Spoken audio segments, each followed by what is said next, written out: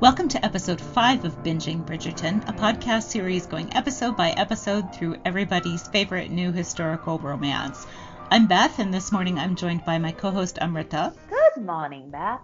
And by one of our favorite people from Twitter, Sal. Sal, thank you so much for coming on to do this crazy show with us. Good morning. Thank you so much for having me. In episode 5, we are dealing with the fallout of everything that happened in episode 4, mainly Daphne and Simon's surprising decision to marry in haste. One of the people who is directly concerned is, of course, Prince Frederick, who is a complete mensch. Most jilted lovers in stories like this turn out to be, at least a little bit huffy or a little unpleasant. But the prince is actually a prince, and he is delightful. He comes and he meets Daphne, and he has no hard feelings, and even puts in a good word for her with the queen, who is not pleased. Also, the prince is still not asking my big question, which is, where's the necklace? Yeah, justice for the necklace. Sal, were you as taken by the mystery of the necklace as I am? They set it down on the ledge and then we never see it again, and I'm very upset. Oh my God, I was clearly thirsting for Simon too hard to clock the disappearance of the necklace. That was my priority while watching Bridgerton, I'm not going to lie. There's no reason to lie about that on this show. That's a perfectly appropriate priority. Sal, what are some of the plot points that stood out for you? I think the queen, complicating the picture of the queen a little bit, adding some of the nuance to how we're supposed to see her, because at first we see her as sort of this capricious, bored, imperious figure. And then I think in episode 5 is when we really get to see what her domestic life looks like, because, her husband is experiencing some sort of degenerative mental condition, and he thinks she killed their child or is responsible for their child's absence and is, sort of lashing out against her. So, you really get a sense of the pathos of the character, that she's doing a lot of this stuff to amuse herself because she's got this really sort of horrible, tragic thing happening in her life that she doesn't want to look at or pay attention to as much and wants that distraction from. So I think that was something that really stuck with me, because she is a supporting character in a lot of ways. She's not a primary character, but at the same time, she's the one who catalyzes everything, because she's the monarch. She's the one who's really in control of all of these people's lives in a very, very significant way. I think they did a very smart thing in the series, which is that they completely ignore the fact that there is a regent. I wonder if they're going to bring him into the series later on as a character, because in Regency novels, he's usually, a large character. They really made her a focus, which, it goes back to several things that we've said already about how this series uses people of color and how it centers them in the narrative. And it's always doing it in unexpected ways that sometimes it works really well and sometimes it doesn't. And I think this one actually does work, as I was saying. Yeah, I completely agree. Mm-hmm. Simon is interesting in this episode because he decides to use his words in a very productive way, which is kind of making up with Anthony. Their friendship is one of the things that is puzzling to me throughout the series. And he makes a doozy of a speech to the queen, trying to convince to give them a license to hurry up their marriage. And it's pretty wonderful. What did you both think about Simon Queen's speech? I think a lot of why Bridgerton works is because, I don't know if I'm pronouncing his name right, but Regé-Jean Page's performance is just right. He's very much how I would envision the lead of a romantic, sort of a romance novel, especially a historical romance novel. He's just the right amount of sexy and earnest, but also sort of sardonic and all of those things. And I think in this speech, he really went to that place of earnestness and a genuine kind of sweetness. So I bought it, but I also feel like I'm the sort of person, I'll see a Burger King commercial on on TV and I'd be like, I want a burger, even though I know their burgers aren't good or whatever. So I think I'm very gullible and susceptible to like any kind of like emotional manipulation. But I thought there was such a sweetness and earnestness to that scene, which, is a little bit at odds with how a lot of Regency era, like plays and novels and things that were more sort of flippant worked. But at the same time, I enjoyed it as someone who loves, an earnest, I'm just a girl standing in front of a boy type speech. So I definitely enjoyed it. I responded to it very strongly. Yeah, I feel like if I were the queen, I would have been like, forget Daphne, no, I agree. I think like this is like as a Regency novel reader, this is obviously like Sal says, like this is very against the times. Like especially if I know like Sal reads a lot of Georgette Heyer novels as well. So if you grew up reading that sort of novel, you sort of have this idea of a restrained masculinity of these kinds of characters, to which that speech is absolutely antithetical. Like nobody in a Heyer novel would ever say that. But this is why it's always fascinating to me to see adaptations and like to see how source materials or source characters or stock characters are changed and adapted per modern expectations, because you can always see what is being done to appeal more to a modern audience. And of course, for those of us who grew up watching, the 90s rom-coms, the British rom-coms, this Hugh Grant and Renee Zellweger and all those movies. This is catnip, right? Like this is perfect. Like he's saying exactly the right things. It's not even just that he's saying things about how he loves her, but he talks about her as if she's his best friend, and that he values her as a person, which is exactly the right note for the present moment. So yeah, it's a great speech, and I like it. Does it work with internal logic? I'm not sure. But also, like, I liked it enough that I didn't think about it before you brought it up, Beth. Yeah, I think it's also a very Shondaland thing to have those big speeches of either romantic declaration or like a list of recriminations, which is also a speech we get in the show. So you have these kind of memorable Shonda Rhimes show speeches, pick me, choose me, all of those things from Grey's Anatomy to Scandal to all of those shows. So this is very of a piece with the rest of her output. Oh, it's so nice.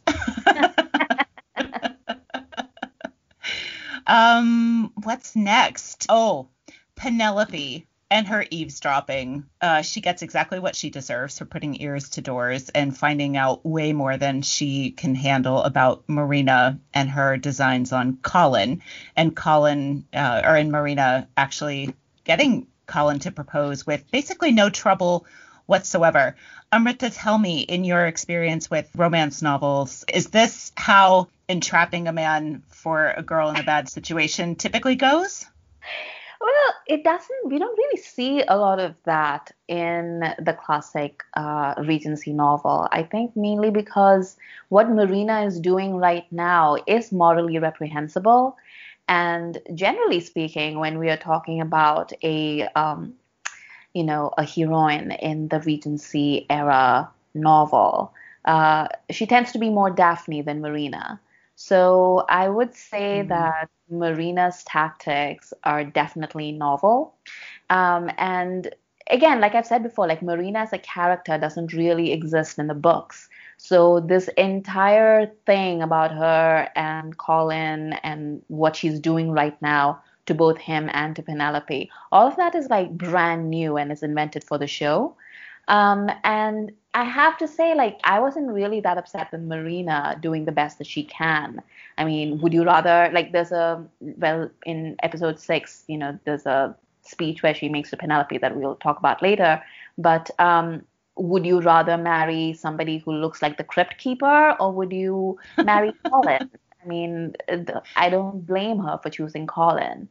And Colin is an idiot. Let's not Let's not give him the benefit of the doubt. Like, he is behaving in a way that makes no sense whatsoever. He is young, but he is not that young. Like, he's older than Daphne, but he behaves like an idiot throughout this entire process. Like, he's literally like, let's kiss. And he's like, oh no, like, that's too bad. Let's just get married instead. And I'm just like, what are you doing? You're an idiot. Yeah, it's not gonna work out really well for Colin, is it? Let's talk about the art parties. It's fast times at Granville High, like there's all sorts of people doing all sorts of things, and every worst stereotype about bohemian artists, probably. Oh my God, yes. I think I kept hoping for the show to get queerer, and like I think that's the closest it got. So that was fun for me. I was like, at least one of the innumerable Bridgerton siblings ought to have like a queer plot line, like a queer romantic plot line. And I thought this was going to be it. But instead we got like this threesome moment, and we see a little bit of the couturiers, like sort of extracurricular activities. So that was interesting, and it sort of comes into play to see her as more of a person later, because we do have more questions about who she is as the show goes on.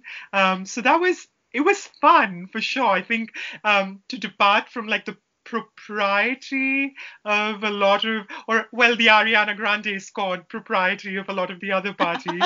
um, I definitely enjoyed the little foray into, sort of like that artistic kind of like world that we don't see as much on this show, because it's very much, the haute monde. And I think it was fun for me. I enjoyed it. I thought it was, as you said, it was very the sort of thing, like very kind of eyes wide shut light. But I definitely enjoyed it, although I thought they could have gone even further. But maybe this is not the show for, going further on that front. But who knows? Season 2, perhaps. I totally agree with everything that you're saying, and I think it's so important to consider how this show might become more queer. Let's have more of that in the next seasons, especially because Benedict is one of the more interesting Bridgerton siblings as far as I'm concerned. And also just because it does let us see exactly what you said, more lives of more different kinds of people. And obviously these are all still rich or rich adjacent people, but still the idea of flattening out some of the social levels that are so important elsewhere in these kind of scenes is really interesting, and it opens up potential for conversations I think that happen in later episodes with Benedict and the artist. But it's still pretty great even though it's short. So the thing that interests me about that entire thing is that there's a couple of things. Like, one, at this time in the United Kingdom, homosexuality, or what they called sodomy back then, is actually a punishable offense, which is why, Granville later approaches Benedict to make sure that they're cool, because if somebody reports him to the police, then, or to the authorities, because they didn't really have a police system back then Granville is going to prison. So it's a real thing. Like, he's playing with his reputation every time he chooses to be with the person that he loves. And he's forced to be in the closet, obviously, but he also is forced to like have a wife. And, we see a bit of that relationship down the road as well. And everything that is happening between Benedict and Granville, like, you're right, like what Sal was saying about like how she thought that it might be Benedict getting, a sort of mentor in the queer world of the Regency. That's basically what I thought would happen as well, because I'd heard rumors about how there was going to be a queer character, and it turned out to be Granville, but I thought it might be that they change one of the Bridgerton siblings and, do something with it. And Benedict would have been like a really good choice for that, because I'm not a big fan of his plot line in the books, which has like really weird power dynamics, like his story. So if they wanted to change that up and make Benedict bi or something, like I would be here for it. And what's weird to me is that Shondaland is so good at addressing things like that. I mean, they've had really excellent portrayals of lesbian characters and of bi characters and gay characters on other shows such as Grey's Anatomy, and Station 19. Well, who watches Station 19? I don't know, but like, other shows. And so it's not like they don't know how to approach queer relationships. So I don't know why they wouldn't just do that. I mean, they're just making so many changes anyway. I don't know why they couldn't just go all the way with that. I feel like they keep hinting at it because there's the bit with, his romance with like that other sort of young twinkie lord person, Granville's romance. And then I feel like it's something that they keep hinting at in a way that feels consequential. So I hope it pays off, because I also don't think that the romantic plotline that we get for Benedict in this season is particularly compelling, even though it ties into the overall plotline and sort of the overarching kind of like question of who Lady Whistledown is and how, she must continue to be able to write and so on. It's not particularly compelling on a chemistry front. And, with in those like brief moments we have with him looking at Grenville and Grenville's lover and those things, there's a little bit more of a sort of frisson of like interest in chemistry. And I hope they explore that a little bit more. 100%. 100%. Speaking of things that are not fully done, let's talk about Violet giving Daphne the worst sex advice ever. And as Amrita has pointed out in our planning notes, this is a woman who's had 8 children. So she knows something, and she tells her daughter absolutely nothing. I do think that there's a nice companion piece to this conversation in a later episode that we'll get to. But for now, Violet has not prepared Daphne very well for anything with her husband. I mean, maybe a little bit as a duchess, although she bungles some of that too, as we'll see. But she's just completely unprepared, and it's funny, and it's also sad. Like, what a horrible thing to do to your daughter as you send her out into the world, and literally she's going off into the countryside, into what's being filmed in Yorkshire. So she's not near home, she's not near anyone she knows, and she's stranded with just utterly unprepared. What are both of your thoughts on sort of Daphne's readiness for her new position as a wife? I think it's especially sort of egregious because she knows of Simon's reputation. He's a rake, he's a man of the world. And, as Amrita pointed out, this woman's had a literal like litter of children. And, it feels like she knows what to do. Clearly, she's been on that merry-go-round a few times. And she was happy about it. She talks frequently about how much she loved her husband, how much passion they had. She's actually someone with lots of relevant experience emotionally as well, and she just doesn't share it. I think that also, can be traced back to the inconsistencies in how Violet is written on the show. Mm-hmm. Like, we see her as this sort of powerful matriarch in some moments, and in other moments we see her as someone really kind of waffling in that role and not knowing how to assert herself or prepare her children or be in their corner in a way that's, substantive and useful. And I feel like that points towards the writer is not necessarily knowing how to write this interesting older woman character in a way that's compelling. Because honestly, one of the big things about the show, it's called Bridgerton, and that family is sort of the focus in a lot of ways.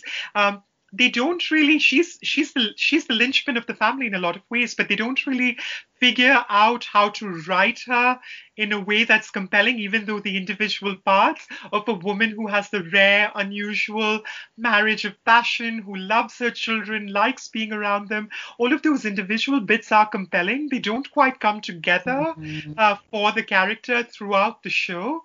And I think this is sort of a symptom of that as well. Yeah. I did love that she got to be drunk in this episode, at least. That was very funny. Violet being crap at giving her daughter advice, I mean, it's left to Simon to fix things, so to speak. And of course, Simon being Simon is not exactly the most thoughtful person in the world, and so um, he ignores Daphne at their wedding and then takes her into the countryside and tells her they're going to be spending their wedding night at some random inn on the road to his far off estate. And Daphne is clearly not pleased about any of this. And she thinks Simon hates her, hates being married to her. And then he shows up and he's just like, I burn for you. And then, of course, things are very different from what Daphne imagined. What I like about that particular scene is that they're both idiots and then they both realize that they're being idiots. And then immediately they just have all this freedom to be with each other. In this episode, when we see their wedding night and we see, Daphne and Simon basically make love for the first time, the camera chooses to focus on Daphne's experience of the whole thing. And of course, like, Simon is beautiful, obviously, and we get to see a bit more of him, so to speak. But he is clearly an accomplished lover, and Daphne is super into it. Like, you can see that she has found a brand new obsession as the camera pans to her face, and she's just like, all right, this is what we do then. Marriage, it's great. I would love never to have to hear again the dialogue from a man, this is going to hurt a little bit. I feel like that is something that I have read over and over and over and over again in historical romance that has like a virgin lead, which is like pretty much every historical romance. It really doubles down on an issue we spoke about before, which is that to keep someone ignorant is to keep power over them. And it just reinforces that. And I know that that is the experience of these characters, their life experiences to this point, but I'm sure that the show wants us to understand it as respectful or kindly or something, but it still kind of creeps me out. I will have things to say about that in the next episode. So. Anything else plot-wise in episode 5 we want to discuss? Cressida Cowper and Daphne have Cressida's probably going to be there in the next season. She's sort of like seen as the big villain. But I find it like interesting that she and Daphne have all these asides and they're jockeying for position in society. And Cressida clearly feels that she has a certain power over Daphne. And Daphne is, all this time we've been talking about like how Daphne is, she's sort of vulnerable and shy, and she's really a shrinking violet. And then you see her with Cressida, and you kind of get a glimpse of the woman that she's going to be, and she is going to be formidable. And I don't think Cressida knows what she's up for. I love Cressida, and I love the fact that there's somebody sort of dangerous out there who is Daphne's peer, and I mean slightly less now that she's a duchess, but still, because one of the things I think that this show flirts with but doesn't do as much with as I want is friendship. I don't think Daphne really has a friend, but at least she has a frenemy who's obviously converting into an enemy. But I'll take it because I like the conversations that happen within a generation of people. And while we know the Bridgerton siblings are all really close, Daphne doesn't really seem to have a useful confidant or anything within her siblings because her relationship with Eloise is a little bit more parental in a way. And I love that we kind of get that with Cressida. Let's talk about friendship a little bit in this show. We have Eloise and Penelope, who obviously have difficulties but are friends. And we have Will and Simon, I think. And Anthony and Simon are supposed to be friends, but they're terrible friends to each other.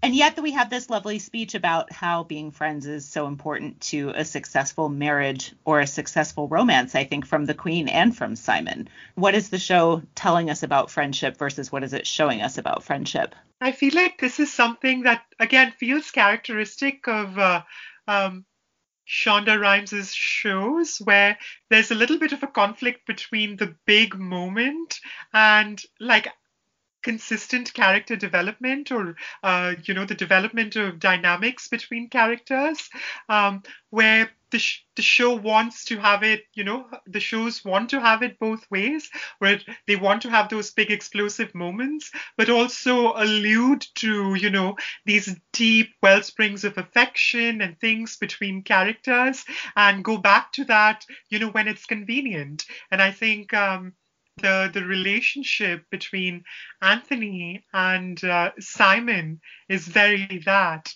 where you don't really get a sense or a handle on that relationship. I don't think they have any particular friend chemistry. I kept almost expecting them to say, oh yeah, they used to like I don't know if I can swear, but they used to, get it on and, back in the day at Harrow or Eton or whatever, because I felt that it was a very kind of Harry Potter, Draco Malfoy kind of tension. I was like, I'd read some, slash like some fan fiction about Anthony and Simon, but I don't know if they work as much as friends. But maybe that's also because Anthony is trying to become this alpha figure that Simon so effortlessly is. And that might be some of that tension as well. Like, I think that role of being the guy, the big man on campus comes very naturally to Simon, not so much to Anthony. As we see in the early episodes, especially where, I think I was not the only one who was confused as to why he seems to be like cock-blocking every relationship that his sister has going on. At some point you're like, this is creepy. And I think that's Anthony. Like, I think he's really sort of figuring out how to be like, that guy, the patriarch, the big guy. And you do sense a little bit of a resentment of Simon, to whom decisions come much easier, often fatally, but still. That's such a good observation that they complement each other in terms of what is easy for them. What else? Anything else we want to talk about theme-wise in this episode? No, I think like this episode is really about the wedding. Yeah. Oh, I have a question about the wedding. Since you both read these romances much more than I do, is it common for there to be so few people at the wedding? Well, this is a special license wedding. So they don't have, it's just taking place. So special license weddings are, so there's like in historical romance novels, especially around this time period, you have your formal weddings, which are, take weeks or even months. Sometimes it's like a year or something to plan, and it's grand and it's huge, and there's like society weddings and it's written up everywhere, and the bride gets a giant trousseau and everything. And then you have special license weddings, which are seen as slightly shady, because it's like, why do you have all this rush? So the way that they sell it in this particular story is that Daphne and Simon are so in love that they just have to get together, which is a discreet way of saying they really want to bone. So, they can't wait, and so they have to get married, which is seen as very romantic in this time period. And then, of course, the shadiest of all is something that we'll talk about in the next episode, which is if you elope to Gretna Green, which is a tiny village in Scotland, and people from down south would go up there. And so those are the three types of weddings in England in historical romance. Well, with that hint at episode 6, let's sign off for episode 5. Amrita, where can people find you online? You can find me on Twitter at AmritaIQ or on YouTube at Amrita by the Book. And I also co-host a Bollywood podcast called Khandan. And Sal, where can people find you online? You can find me on Twitter at Sal and the Bad Pun. So that's Sal and the Bad Pun. And you can come listen to me spouting nonsense about all sorts of things. But yeah, that's me. And I'm Beth, and I'm at Beth Loves Bali on Twitter. Thank you both so much, and we'll see you again for episode 6.